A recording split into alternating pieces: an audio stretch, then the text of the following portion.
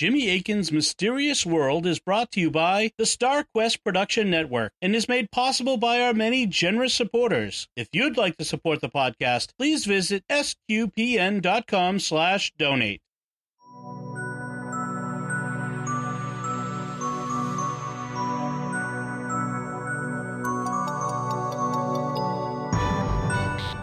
You're listening to Episode 9 of Jimmy Akin's Mysterious World, where we look at mysteries both supernatural and natural, anything that's strange, odd, and makes you wonder, the claims and counterclaims from the perspectives of both faith and reason. And in this episode, we're talking about the Dead Sea Scrolls. Hi, I'm Dom Bettinelli, and joining me today is, of course, Jimmy Akin. Hi, Jimmy. Howdy, Dom. So before we get started, folks, I just want to remind you to like Mysterious World on Facebook. We have a Facebook page. Retweet us on Twitter when we post the episodes there if you can. Leave us comments. Subscribe to us in iTunes, Google Play, Stitcher, TuneIn, your favorite podcast app, or on YouTube. We're in all those places. Hit the bell on YouTube to make sure you get notifications if that's your choice. And share the podcast with your friends to help us grow our community around this podcast and to help us reach a larger audience of listeners. Because we've heard from you guys how much you're really enjoying this podcast, and we know that many more people would enjoy it as well. So spread the news and let's get the news out there about this new podcast. And we've got a lot of great episodes coming up. And of course, as I mentioned, today's episode is about the Dead Sea Scrolls. Now, some people may not know about them, Jimmy. What are the Dead Sea Scrolls? The Dead Sea Scrolls are a collection of scrolls, as you would expect, that were found near the Dead Sea. The Dead Sea is a very salty lake in Israel/Palestine. It's the lowest point on Earth, and so it gets a lot of runoff from other water sources, and that's why it's so salty. It has no outlet. It is so salty that you can float in it without even swimming. Your body will just float, and you'll see pictures of people like floating there, reading a newspaper, not even trying to swim. It's also so salty that if you have even the slightest nick on your body, it will sting like crazy. We have something like the Dead Sea here in America, in Southern California, near where I am. I'm in San Diego County, and one county over is Imperial County, where they have the Salton Sea. And the Salton Sea is the lowest point in North America, and it also is an extremely saline body of water. However, you wouldn't want to go floating in it these days. Back in the 50s, there was an effort to turn it into a resort, but subsequently it's gone downhill, and it's got a horrendous algae bloom and stinks like crazy. But it's kind of an equivalent of the Dead Sea. In any event, at the actual Dead Sea in the Holy Land, it's a very mountainous area, and there are these caves around it. And it's a little ambiguous because Bedouin aren't really good with dates, or weren't at this time. But back around 1947, there were a couple of young Bedouin shepherds who were tending their flock, and one of them, according to the story, thought one of his flock had gotten lost in a cave, and so he threw a rock into the cave to try to scare the sheep back out. And instead of scaring the sheep back out, he heard pottery breaking. And so he investigated and found these pottery jars that were stuffed full of scrolls. And he recognized it as, potentially valuable antiquities. And so the Bedouin then ended up taking them to the Jerusalem area to sell them on the antiquities market. That led to a lot of scholarly interest. They subsequently found 11 caves, and it's actually now 12 that are known to have held scrolls. And it was the largest and most important literary archaeological find of the 20th century. And I want to come back to how they ended up where they are now in the hands of the Israeli Antiquities Authority in a second, but more about the scrolls themselves. What languages are they written in? They're written in mostly in Hebrew. There are some in Aramaic. There are a few in Greek, and even a few in Nabatean. The Nabateans were another kind of desert-dwelling people in that area, and so there are a few in Nabatean. And they, so those are the languages. Mostly Hebrew, some Aramaic and Greek. And we'll get into how old they are in a second. But so I have actually a glancing connection with the scrolls, but I can talk about that in a second. But Jimmy, what's your experience with the scrolls? Well, a number of years ago, there was an exhibit of the Dead Sea Scrolls that was on display here in San Diego, and I went to the museum where it was happening, and it was very interesting to actually see the scrolls. I'd known about them, for a long time, but I'd never physically seen them. And I had what's kind of a common experience when you're encountering things from the past. It's, wow, look at how small that is. Yeah. If you tour a Civil War museum or something and you look at the uniforms people were wearing, it's like these were tiny people and, before the modern diet and everything. And the same thing, I had that same experience here. They had sandals that they had found at the site where the Dead Sea Scrolls were found. These were sandals from the 1st century, and they were tiny. As people with tiny feet. And then the scrolls themselves were tiny, and they were very densely written. One of the things with very small handprinting, one of the reasons for that, of course, was back in the ancient world, every book had to be handwritten, and consequently, the costs of writing and copying a book were fantastically high. It would cost, thousands, the equivalent of thousands of dollars just to make a book like the Gospel of Mark, which is the shortest of all the Gospels. And so these Dead Sea Scrolls are very small. They're very densely written. They don't waste space. They don't have large margins. And it was just another experience of the ancient tininess phenomenon. So I actually saw the same exhibit when it was touring and came through Boston here. And I had the similar experiences. One of the things that struck me about it was how you could see they had the scraps. So many of the scrolls were not intact when they were found. And so they had some of the scrap pieces on display. It was very dark, not allowed to take any photography. That was one of the rules that they had. In a lot of museums. Yeah. And so I remember that. Well, one of the other glancing experience I have is when the scrolls were found, they were actually brought to America by one of the antiquities dealers, and was kept actually in a basement not far from where I live in Worcester, Massachusetts for many years. Some of them were. And in fact, I used to work at a Christian church supply and bookstore that was very old. It's gone now, but it was called Whittemore's. And the owner, Carol Whittemore, this guy came in and offered to sell them to him for a few $1,000s.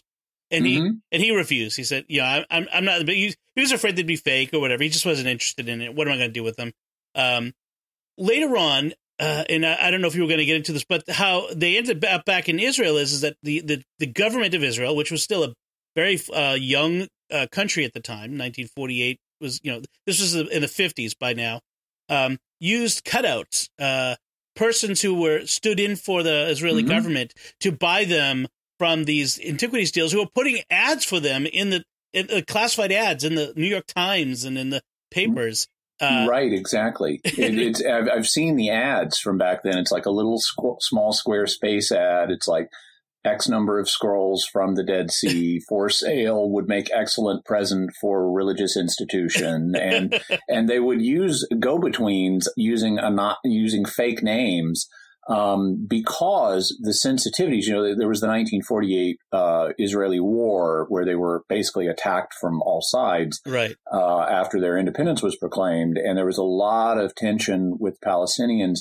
And so, to hide the fact that these were being bought by Jews, they used fake names. Right. So it's the story around them is worthy of a Indiana Jones tale. Yeah, we might have to do an episode on that sometime. Yeah, just the story of the scrolls themselves. Okay, so let's get into the content of the scrolls. what are the claims that are made about the scrolls, the mysterious claims? Well, one of the claims is that they are or were being suppressed by the Vatican, and they were not being allowed into general circulation. The claim was they contained material that would shake the foundations of the Christian faith, and that's why they were being suppressed. This was coupled with another claim that a lot of people were making, that they were written by an early group of Christians, and so they could give us the real story on what Christianity was supposed to be all about before it got off on some other track. They're supposed to contain startling revelations about Jesus and other New Testament figures, including John the Baptist and James the Just. And then there are also claims that Christian scriptures have been found among the Dead Sea Scrolls. And so then the counterclaims are... all of that's false. That's the counterclaim. None of that is true. Okay. So what do we know about the scrolls? Let's first start with how old are they? When were they created? Well, this is something we have a good handle on, partly on paleographic grounds, because we can tell based on the style of writing approximately when something was written. And then in the mid-20th century, we also got a new tool that's been extremely helpful, which is radiocarbon dating, where you can tell based on, at least with organic material, like what the scrolls are made out of. You look at the ratio of carbon-12 to carbon-14, and it tells you how long it's been since the material ceased to be alive. And so we can use that to date all kinds of different artifacts.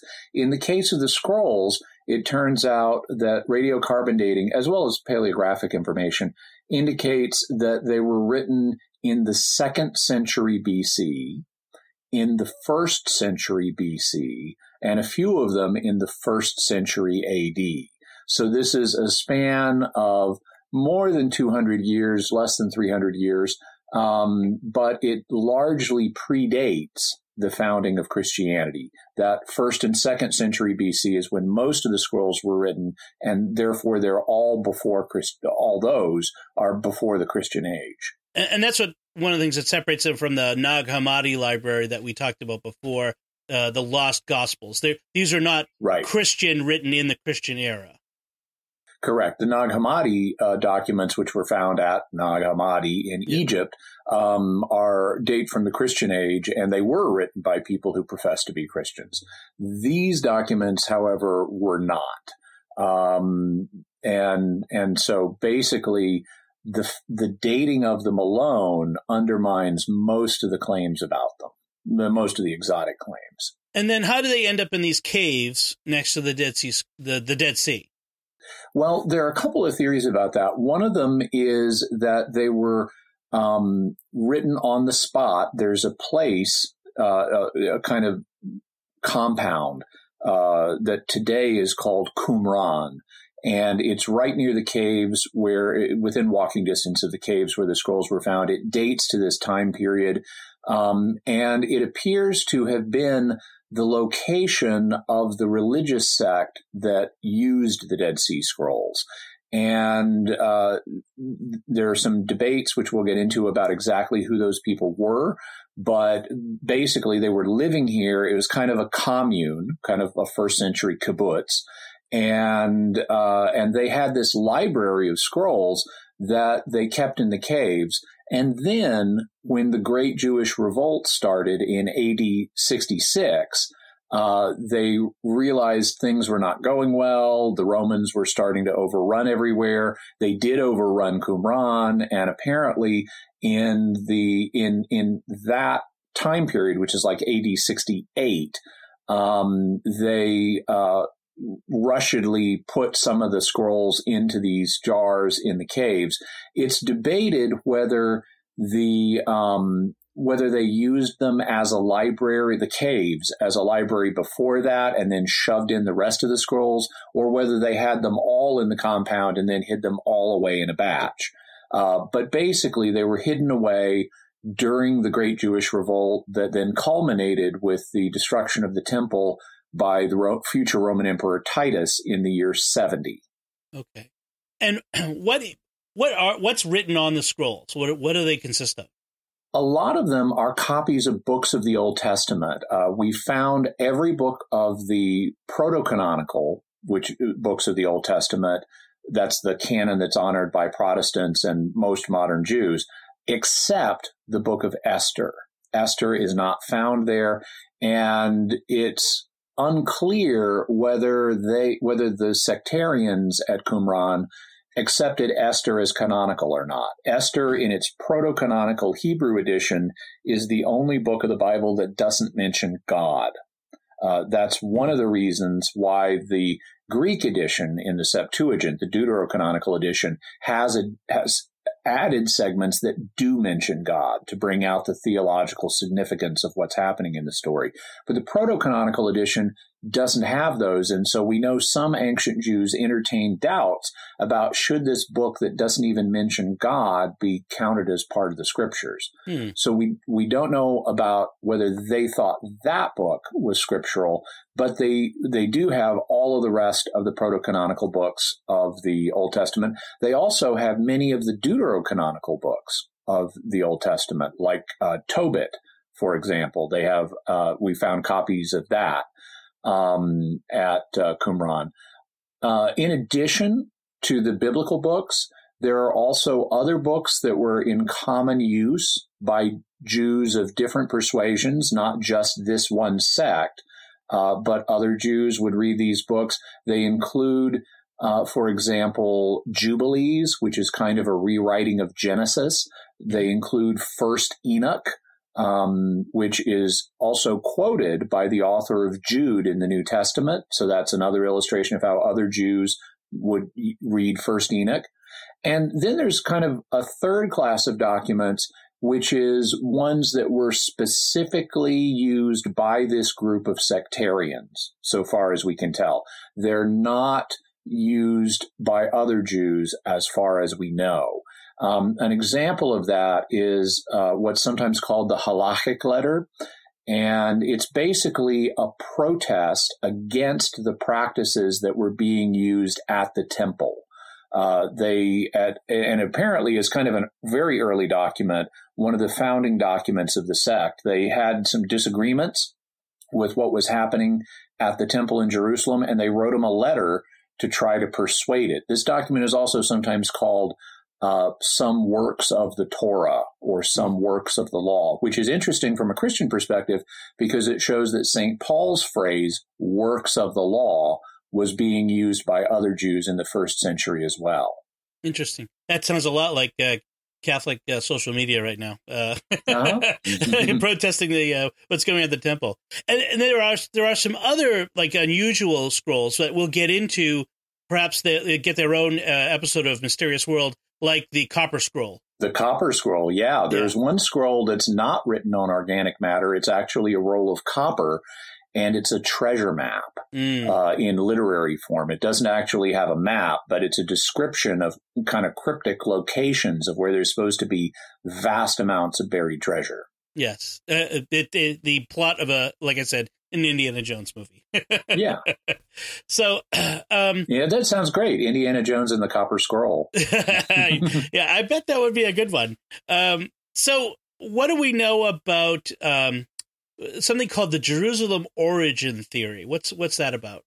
So the idea is that, and there are different variations on this, but one of the claims is that all of these scrolls, or a large number of them, originally came from Jerusalem. Either they were copied there because members of the sect lived in Jerusalem, and then they were brought down here to the compound at Qumran, or, and this is a particularly interesting claim, that the scrolls, or a large number of them, originally formed the library of the temple itself in Jerusalem. And one of the reasons people might propose that is, again, because of the fantastic cost of book production at the time. This is a big library, and consequently, it's on the scale of something like you might expect at the temple. Also, that ties into the Copper Scroll, because the Copper Scroll describes such large amounts of treasure that if it's meant to be taken literally, you would only expect an institution like the temple to have that much treasure. And so some people have thought that the scrolls originally came from Jerusalem and were brought down here to hide them from the Romans. And so that's the Jerusalem origin theory as opposed to the local Qumran origin theory. So what do we know about the sect that owned or controlled the scrolls as we know them at the Dead Sea?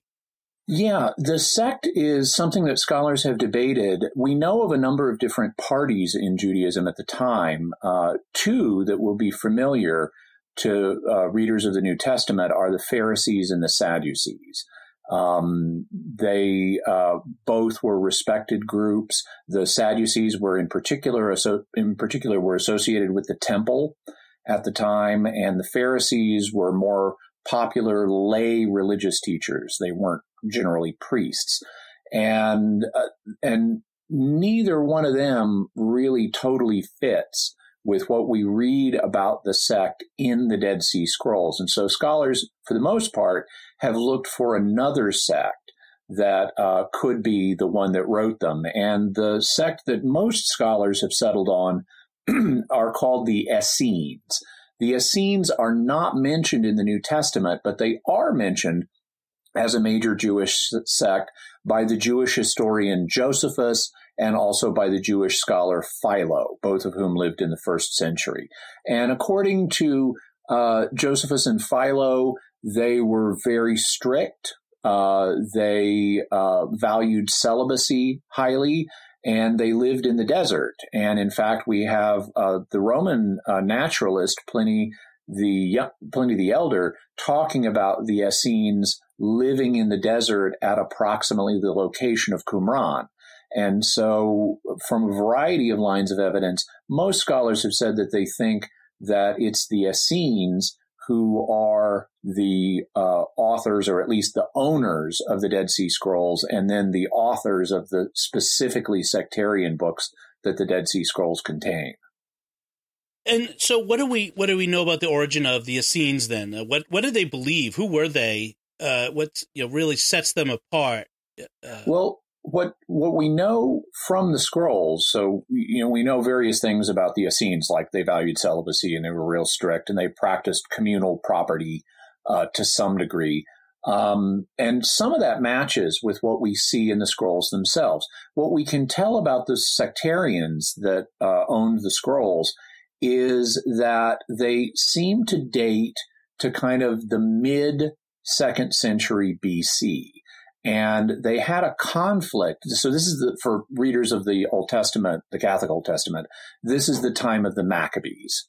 And so you had the Seleucid ruler, pagan ruler, Antiochus Epiphanes, who tried to Hellenize the religion of the Jews and get rid of Judaism, basically. He was the one who's like forcing people to eat pork, and he's desecrated the temple by setting up an idol of Zeus and sacrificing a pig to it and things like that, which then prompted a Jewish rebellion under the leader of a family of priests who are called today the Maccabees or the Hasmoneans.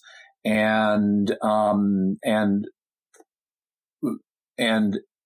it seems, from what we can tell, that the resulting reclaiming of the Holy Land and the reestablishment of a Jewish state by the Maccabees played a key role in the origin of the Dead Sea sect. It's a little unclear exactly what happened. There are some different theories. One theory that I find very interesting is proposed by Professor Rabbi Lawrence Schiffman, who will mention his course in the show notes so people can get that if they want. He points out that it looks like the early founders of the Dead Sea sect may have themselves been Sadducees, and they're protesting against non-Sadducean legal positions. Remember the Halachic letter that's protesting against what's happening at the temple. The idea is that when the Maccabees, even though they were a priestly family, when they got in control of the temple, they introduced some new practices that were more like the practices of the Pharisees, and that honked off the purist Sadducees, who then withdrew from fellowship with him into the desert. But things evolved after that, and there was apparently a figure that the sect refers to as the teacher of righteousness, who they never give his name, but he apparently had like a 20-year experience of spiritual wandering and struggle trying to figure out what God wants before he became the leader of the Dead Sea sect. And then the teacher of righteousness basically rose to prominence in the sect and gave it its new kind of more hardened form, where they were much more opposed to outsiders. And the teacher of righteousness seems to have been in conflict with someone who is called in the scrolls the wicked priest. And the wicked priest is mysterious. They also don't name him. They just use his code name for him. But we have at least a fair idea of who the wicked priest was. Based on the way he's described, we know it strongly appears he was the high priest of the time. And the high priests of the Maccabees were also the political leaders of the new state of Judah. And so consequently, if we look at the time frame and we look at the way the wicked priest is described, it appears that it's Jonathan Maccabee, who is mentioned in, obviously, the books of Maccabees. Mm-hmm. And he reigned from 161 BC to 143 BC. So it looks like that's the time when the teacher of righteousness lived and had his conflict with the wicked priest. They, as we mentioned, they had various complaints against the temple. One of the things they complained about was movable feasts. Now, Christians are familiar with the fact we have fixed feasts like Christmas that always occur on the same day of the year. Christmas is always December 25th. Mm-hmm. But then there are movable feasts like Easter, which are determined by by when the spring equinox occur and the phases of the moon. So that floats or moves around the calendar every year. Well, in the temple at this time, they had some movable feasts because what do you do if, let's say, one of the holiest feasts of the year is going to fall on a Monday? On a Sunday, and it's right after the Sabbath, and you're not allowed to cook on the Sabbath, and with no refrigeration, it can be hard to make enough food to last you through 2 days without it spoiling, or considerations like that. You could have one feast stepping on another if they fell on the same day. And so the Jerusalem authorities would move the feast like a day or two on the calendar in a given year to avoid such collisions. And that's a big complaint for the Dead Sea sect. They want the feasts. They had a solar calendar that wasn't based on the phases of the moon. It was like 364 days, so it wouldn't really tie to it would get out of phase with the seasons, and we don't know how they plan to remedy that. But they were adamant they wanted every feast on the same day of the year, no matter what happened. And so that was one of their big complaints. They also believed that they were living in an apocalyptic age. They expected a great coming war between the sons of light and the sons of darkness. They, of course, were the sons of light. And they expected this war to occur with a group they called the Catene, which is their code word for the Romans. And so they were actually, like Jesus, expecting a Roman invasion that was going to happen, and they expected this big apocalyptic battle, and they would ultimately win. And one of their documents, called the War Scroll, actually describes the tactics they plan to use in this war with the Romans, which are actually kind of based on Roman tactics. But that didn't end up working out for them. They were very concerned about ritual purity, which was, it has always been a big issue in Jewish theology. for them, like one of their debates over ritual purity was, suppose you've got a clean vessel of a liquid and you're pouring the clean liquid into another vessel, and then you discover that the lower vessel you're pouring it into is unclean. What happens with respect to the uncleanness?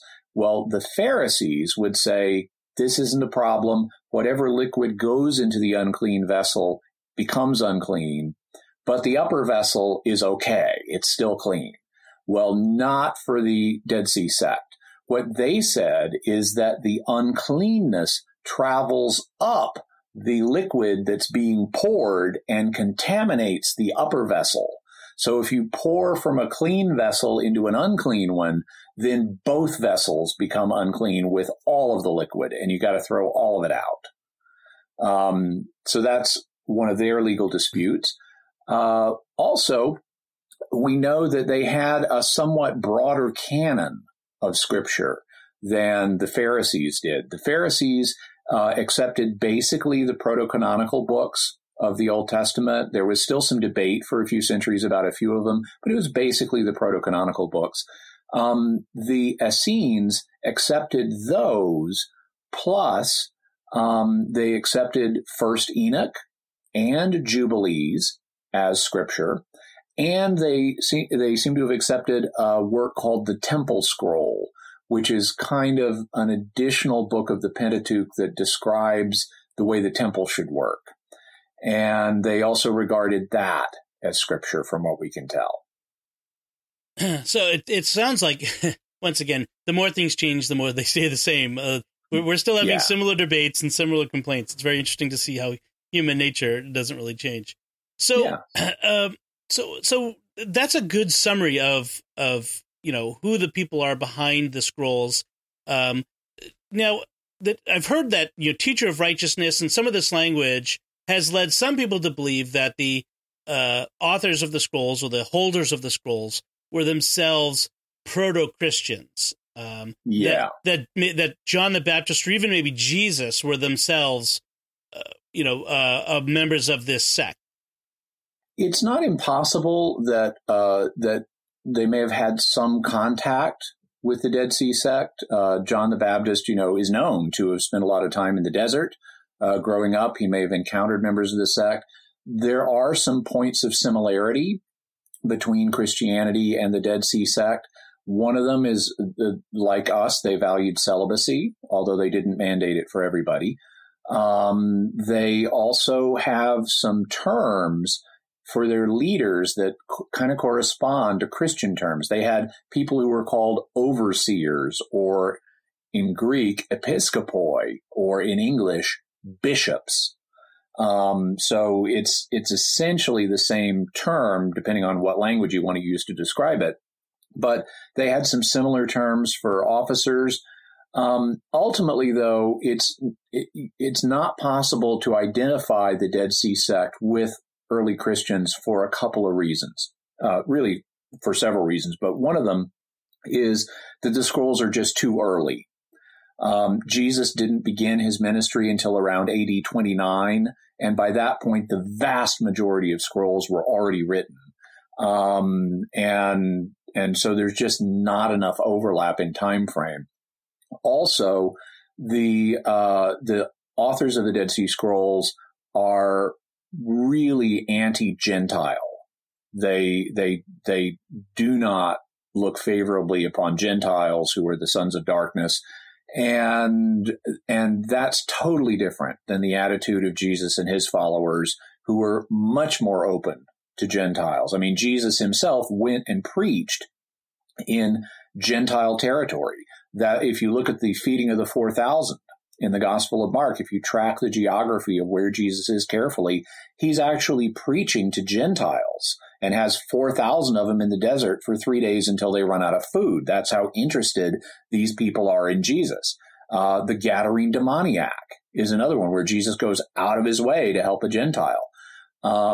So that's, and kind of correlate to that, the Christians have a very different attitude towards ritual purity. Jesus is on record saying nothing that enters your mouth makes you unclean. It's just going to pass out of the body. It's what comes out of your heart that makes you unclean. And so this completely different attitude towards ritual purity and Sabbath observance and things like that is all utterly different and would have been utterly rejected by the Dead Sea sect. So really, because of timing considerations and theological differences, we know that the Dead Sea sect, even though they had some common ideas with Christians, they're not the same group. And so the other two major possibilities are either the Sadducees or the Essenes. Yeah. Now, the Sadducees are interesting. It would be very unlikely that the Dead Sea sect would have simply been the Sadducees, because we know they believed things Sadducees didn't. One of the things the ancient sources tell us is that Sadducees did not believe in angels, and they did not believe in an afterlife. They thought when you died, that's it, you're worm food. But we know the Dead Sea sect did believe in an afterlife and a coming resurrection and things like that. And so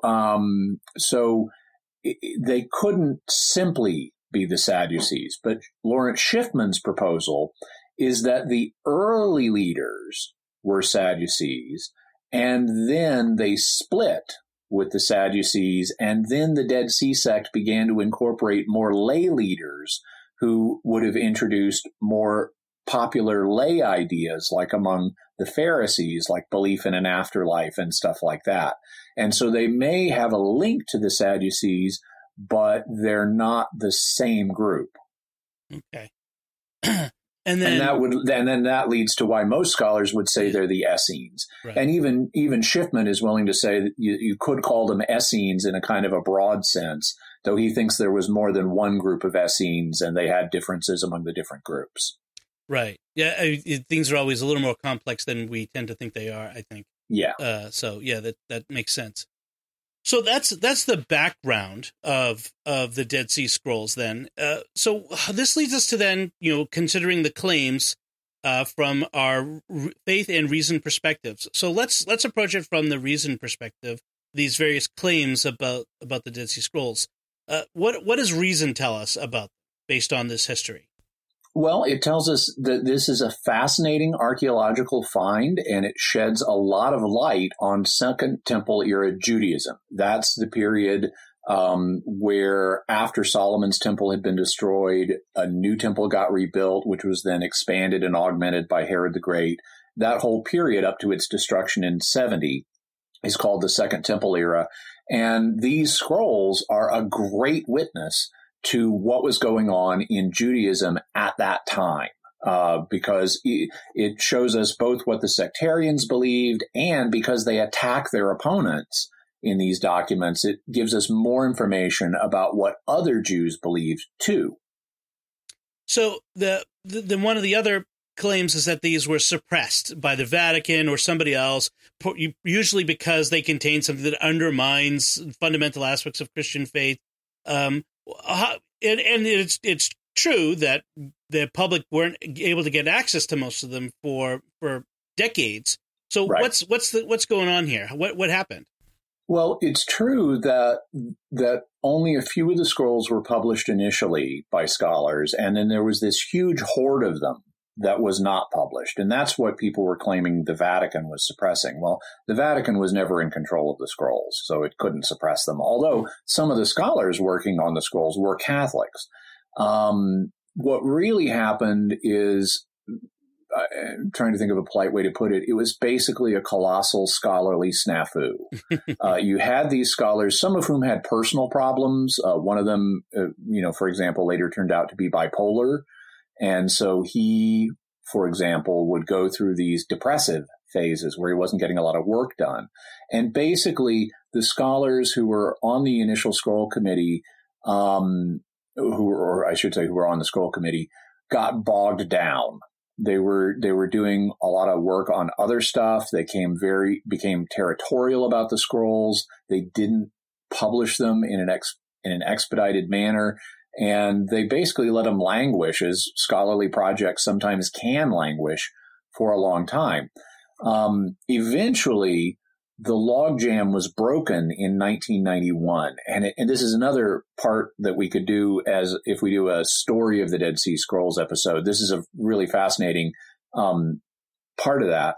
It turns out that even though the scrolls as a whole had not been published, they had been indexed in the form of a concordance. A concordance is a book where you can, like most people are familiar with biblical concordances, where you'll have every word in the Bible, if it's a complete concordance, with a verse reference and a little bit of text on each side. So if you want to say, look up every occurrence of the word apple in the Bible, you turn to A, here's a list of all the references to the word apple with a little snippet of text on each side, and then a verse citation in the margin, so you know where to look for it in the Bible.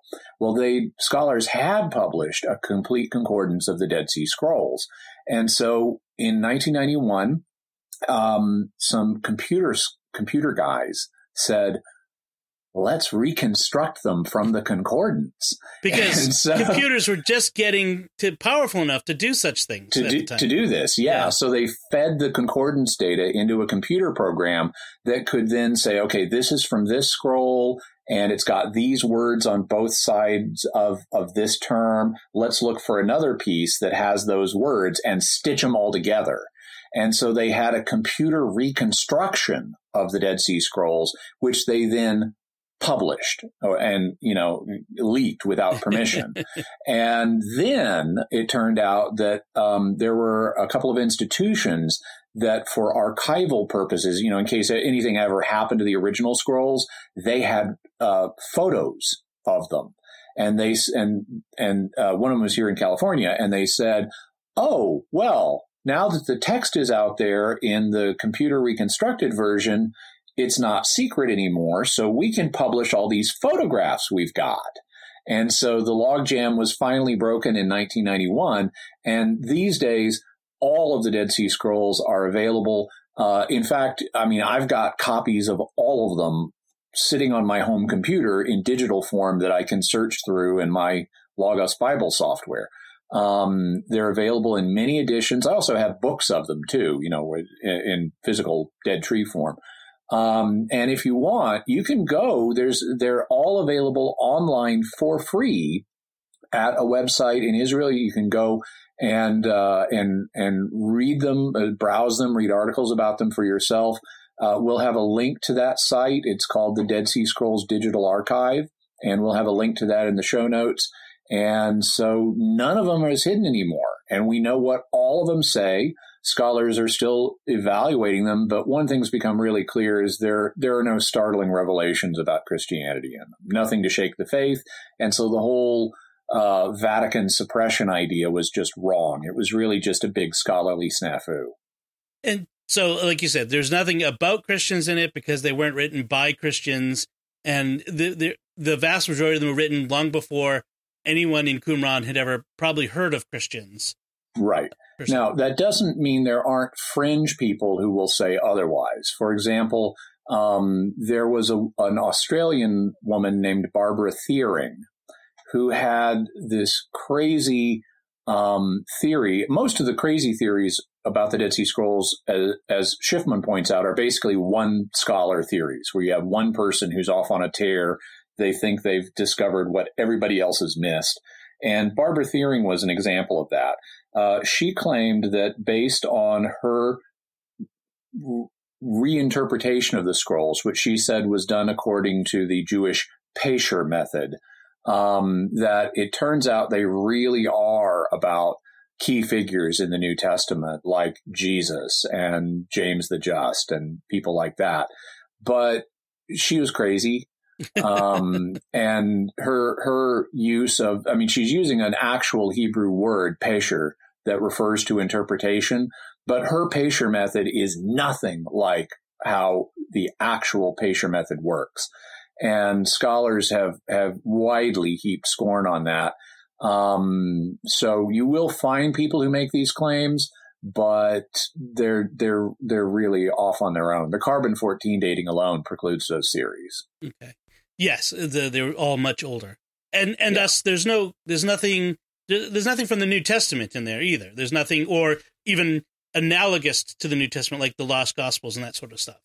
Right. There are a few, and these again are one scholar theories. There have been a few scholars who have tried to propose that little scraps of Christian writings are there. Most famously, one scholar claimed that there's a tiny little snippet of Mark that was found in the Dead Sea Scrolls. And personally, I would love that, because that would prove that Mark was written before AD 70, which I happen to agree with. I think Mark was written in the AD 50s. So it would have been possible that they could have had a copy of Mark around for some reason. Maybe they were planning to write a refutation of these new Christian claims. But so even though I would love that to be the case, the problem is the fragment is so tiny. It has like one word and parts of a couple of other words on it. And it could really be from anything. Right. And so, most scholars have looked at these tiny snippets that are claimed to have been Christian. And it's just, this could be anything, guys. There's no proof this is the New Testament. So, Is there any, do they suspect that there are any other caves to be found out there? Well, we recently found another one, which is now known as Cave 12. And we know that it did contain jars, like the pottery jars the scrolls were in. It also contained parchment, with like the material the scrolls were written on. And it contained certain binding things they used to kind of strap the scrolls together. Kind of the ancient equivalent of like rolling a rubber band around your newspaper. So we're real sure that this cave, which is now known as Cave 12, did at one time hold some Dead Sea Scrolls, but they're gone. And so it looks like the Bedouin took them out of this cave and didn't accurately report where they got them. They probably did, though, sell them on the antiquities market. So we should have the scrolls that were in that cave. We just don't accurately know which cave they came from. It's also possible that there are other caves out there that we haven't yet found that also contain scrolls from this sect. We know there are caves that contain other interesting scrolls and documents from approximately this time period during the second great Jewish rebellion in the AD 130s, which was led by a guy named Simon Bar Kokhba. We've actually found letters in a cave in this area that he wrote. And so there's lots of interesting stuff that has been found, and there's probably stuff that hasn't yet been found. Okay. So that's the reason perspective on the claims. What about the faith perspective? How do we approach this from our Catholic faith against these claims about the Dead Sea Scrolls? Well, one of the things that's interesting from a faith perspective is they provide really startling confirmation of the accuracy of the Old Testament texts. Prior to the discovery of these scrolls, the earliest manuscripts that we had of, say, Isaiah or the Psalms were written in the Christian age, and many of them much later. And especially if you're looking at the Hebrew ones, because Christians generally wrote in Greek or Latin or something. The earliest Hebrew manuscripts we had were written by Jews in basically the Middle Ages. And then when we found these scrolls, and because of that, it was possible for liberal scholars to say, oh, well, they're all inaccurate. We have no idea what the original said. They've been copied so many times. There could have been all kinds of errors introduced, despite the fact that the copyists in Judaism, the Masoretes, had elaborate procedures to guard against transcription errors. But then with the discovery of the Dead Sea Scrolls, suddenly we've leapfrogged back 1,000 years to the period when some of the biblical writings were actually being written. And it showed overwhelmingly that what we had in the Hebrew text of the Old Testament was accurate. And there are some variations here and there, but by and large, they were extraordinarily accurate and preserved in a very pristine way over many, many centuries. And the few things where there are differences is great too, because now we have another resource that scholars can use to try to determine the original reading. So what I've heard is that we have the most complete text. The most complete one is the text of Isaiah. And in fact, you can go to a museum in Israel right now, and where they have the scroll all laid out. It's in a circle, and you can walk around it and look at this text of Isaiah that's 1,000 years older than any previous one and predates the time of Christ. Right. I think that's the Shrine of the Book in Jerusalem. Right. The Shrine of the Book, which is in the shape of a scroll jar, which is kind of unique. So that's really neat. So what you mentioned that they can help scholars figure out what the Old Testament original text said. What's up? So I don't want to get too much into biblical translation, but how does that help them a little, like just a little bit, if you could explain some of that? Well, for example, there are minor variations because at this time everything was hand copied. And so scribes will make errors. They may accidentally skip a line, if they lose their place or something like that. And they may misspell a word and accidentally change it into another word. Like if you wrote Pat instead of cat in English. Early autocorrect. Early autocorrect. Yeah. So those kind of things happen. And we have the Hebrew text that the Masoretes produced in the Middle Ages. But then we also had the Greek translation, for example, of the Septuagint, which is a Greek translation of the Old Testament made in about the same time period as the Dead Sea Scrolls. Well, sometimes the Septuagint will have in a given verse, it'll have a slightly different reading than what's in the Masoretic text. And now that we have the Dead Sea Scrolls, we can look at them and say, well, what do they say? Do they support the Masoretic reading? Do they support the Septuagint reading? Or is it something else? And so it gives us a new data stream that scholars can use to try to weigh these different options, and thus increases our understanding of the details of the text. So some of the more modern translations that have been made since the time of the Dead Sea Scrolls might be accurate is probably not the right word, but will be based on that. Yeah, they'll incorporate information from the Dead Sea Scrolls. And if you look in most Bibles, in the footnotes, you'll see little notes in the Old Testament like, this is what the Hebrew says, but this is what the Septuagint says. And it'll usually abbreviate that as LXX, which is the Latin number 70, Septuaginta. And then it'll also note the DSS, the Dead Sea Scrolls, say this. Okay. All right. So, so it helps us, let me just kind of think about what else the faith perspective tells us. It helps us understand early Judaism, right? I mean, that's one of the big things that it does. It does, but it also helps us understand the matrix that Christianity formed in. One of the things that liberal scholars had done was say, well, these points on which Christians differed from Jews, or the Jews we know about, just show like pagan influence, like celibacy. Jews were not celibate. There were no celibate Jews. This Christian thing is like been influenced by some pagan source.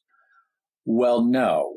And even before the discovery of the Dead Sea Scrolls, we knew about the Essenes. It's just not as much attention was paid to them. And they did value celibacy. So we see that a lot of the ideas that we find in the New Testament that weren't part of the Pharisee tradition or the Sadducee tradition are part of the Essene tradition. So we know these ideas were in common circulation. A favorite example of mine in that regard is something called the Messianic Apocalypse. When I was at the Dead Sea Scrolls exhibit, they had this little paddle-like device you'd hold up to your ear and punch in a number as you walked around to different exhibits, and it would play a little bit of audio for you. And I'm looking at this one scroll, listening to it, and it's quoting from a Dead Sea document called the Messianic Apocalypse. And I immediately recognized what it was saying as a reference to the same idea that's in Luke 7, verses 21 to 22. In that passage, Jesus is responding to the messengers of John the Baptist, that John the Baptist is sent to inquire, are you the Messiah, or should we look for someone else? And Jesus says, go and tell John what you have seen and heard. The blind receive their sight, the lame walk, lepers are cleansed, and the deaf hear, the dead are raised up, the poor have good news preached to them. Okay, so that's what it says in Luke. Well, even though that's based on a passage in Isaiah, it's even more closely copied in terms of sequence and stuff in the Messianic Apocalypse, which talks about the coming of a Messiah.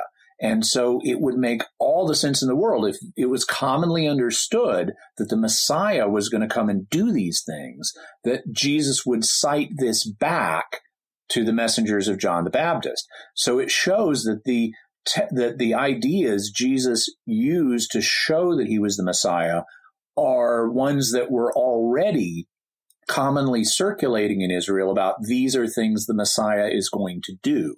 And the Dead Sea Scrolls reveal that to us. And the Messianic Apocalypse, in particular, dates from 150 years earlier. So they had been in circulation as part of the Jewish Messianic expectation for 150 years by the time Jesus fulfilled them. Wow. So we've talked about the faith perspective, the reason perspective. What's the bottom line on these claims about the mystery of the Dead Sea Scrolls? The bottom line is that they're a fascinating archaeological find that sheds light on Second Temple era Judaism and on early Christianity. They strengthen the reliability of both the Old Testament text and New Testament theology, but they don't contain any earth-shaking or faith-shaking revelations. Great. That was a great in-depth look at the Dead Sea Scrolls. I mean, again, as you can tell, we could probably talk about this for ages more. But we're going to have some links to resources if you're interested to do some more research. We'll have that in the show notes on our website or wherever you are looking at this or listening to this podcast now. It might be there in the links below. Jimmy, you mentioned there's a great course by Old Testament Gary Rensburg, and there's a modern scholar course by Lawrence Schiffman. Both of them are highly recommendable. Okay. And those are available through Amazon, as are the book, The Dead Sea Scrolls Today by James Vanderkam. Mm-hmm. Also a good resource. And then we'll also have a link to the Dead Sea Scrolls digital library online where you can view all of the scrolls yourself, as well as a Wikipedia article about them. Great. Excellent. So we have a few minutes left. I want to go right to our mysterious feedback. We have been getting some great feedback from folks, lots of feedback. We love hearing from you. So the first feedback is from Steve Smith on Facebook. And he asked, I'm curious what your thoughts are about those people who have had firsthand up-close interaction with Bigfoot. People have been really excited to talk about Bigfoot. I love having this back and forth. Such as people that may have been attacked by them, not just by getting rocks thrown at them, but actual physical contact. Steve says, I've heard of a few cases like that. What are your thoughts, Jimmy? Well, I've heard of that too, and I think he's right that it's if you've had up close contact rather than just rocks or stuff being thrown at you, that's more dispositive. It tends to prove the Bigfoot thesis better, because even though, like some people have said, well, all the Bigfoot sightings are bears. Well, bears don't throw rocks, but humans hoaxing you do throw rocks. And so if you don't see it, if you don't have an up-close encounter, then there remains this element of speculation. I don't know what to make of claimed up-close encounters. Obviously, some people are hoaxers and would make up such things. But I can't rule out that some of them are not hoaxes. I would love for there to be actual physical proof of the existence of Bigfoot.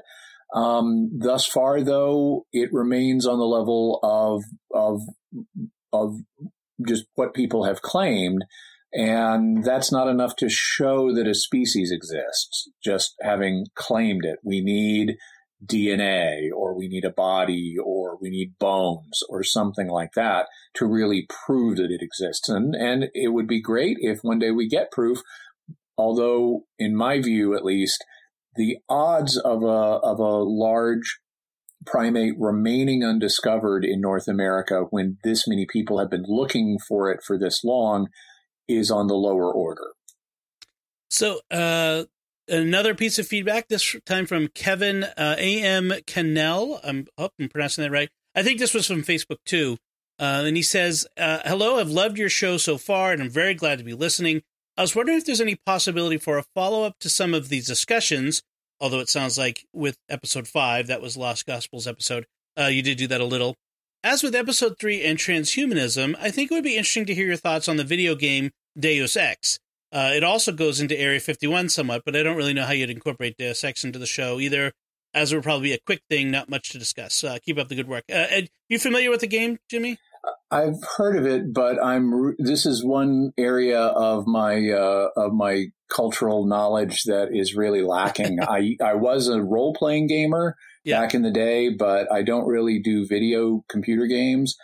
So I'm not familiar with it, but I am pleased to say, Kevin, that we are incorporating mysterious feedback now as a regular segment in the show. So we do like the back and forth. I do have experience with the game, by the way, Deus Ex, many years ago, an early version of it, one of the first installments of it.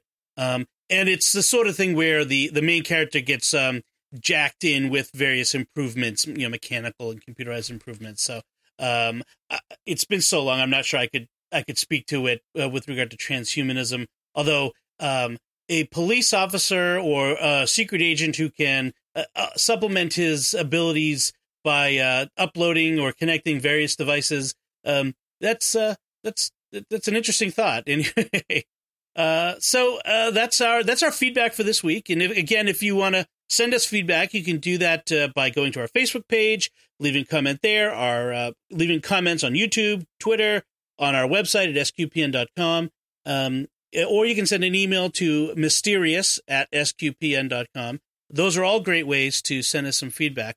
And then to finish up, we have some mysterious headlines.